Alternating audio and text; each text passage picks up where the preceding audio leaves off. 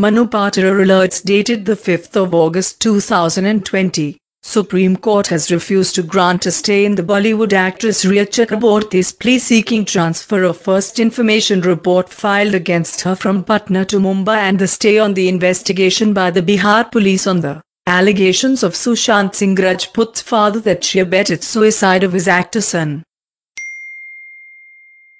Supreme Court has dismissed the plea of Bishop Franco Milakal seeking discharge from the criminal trial in the nun rape case. Delhi High Court has rejected a plea challenging the policy of the Indian Army which requires all members of the armed forces to delete their social media accounts. Delhi High Court has issued notices to the central government and the Consortium of National Law Universities on plea impugning the CLAT 2020 notification, insofar as it mandates physical presence of the students at the examination centre. Delhi High Court has ordered the Delhi University to provide at least 2 prescribed reading material books to the visually impaired students appearing for the final year examination. Delhi High Court has constituted a committee to finalize the process of issuing digital degree certificates to students of Delhi University. Supreme Court has extended the term of Mr. O.P. Gupta, a judicial member of the Delhi State Consumer Disputes Redressal Commission, pursuant to the application filed by the Delhi State and District Consumer Courts Practitioners Welfare Association. Supreme Court has directed that the petitioners who are serving women SSC officers shall not be discontinued from service pending consideration of their requests for the grant of permanent commission.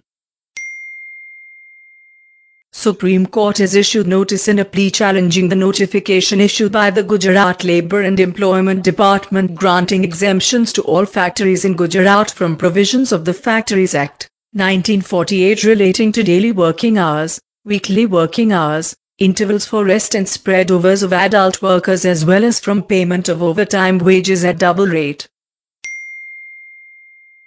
Delhi High Court has reaffirmed that there can be no copyright in an idea theme. The court has refused to pass an injunction order, restraining the release of film Loot Case on Hotstar, hours before its scheduled release on the 31st of July, 2020. Delhi High Court has issued notice on a plea challenging the Gazette notification bringing into effect certain provisions of Part 3 of the Insolvency and Bankruptcy Code, 2016, that is, insolvency resolution and bankruptcy for individuals and partnership firms from the 1st of December, 2019. Bombay High Court has observed that if any members of the general public may have grievances regarding lack of supply of essential goods especially in containment zones, denial of admission in a hospital or grievances regarding the treatment received should approach the court directly. Karnataka High Court has directed the state-level expert committee constituted as per directions of the Supreme Court to monitor supervise COVID-19 hospitals and facilities in the state, to submit its detailed protocol or standard operating procedure which shall be followed to carry out its functions.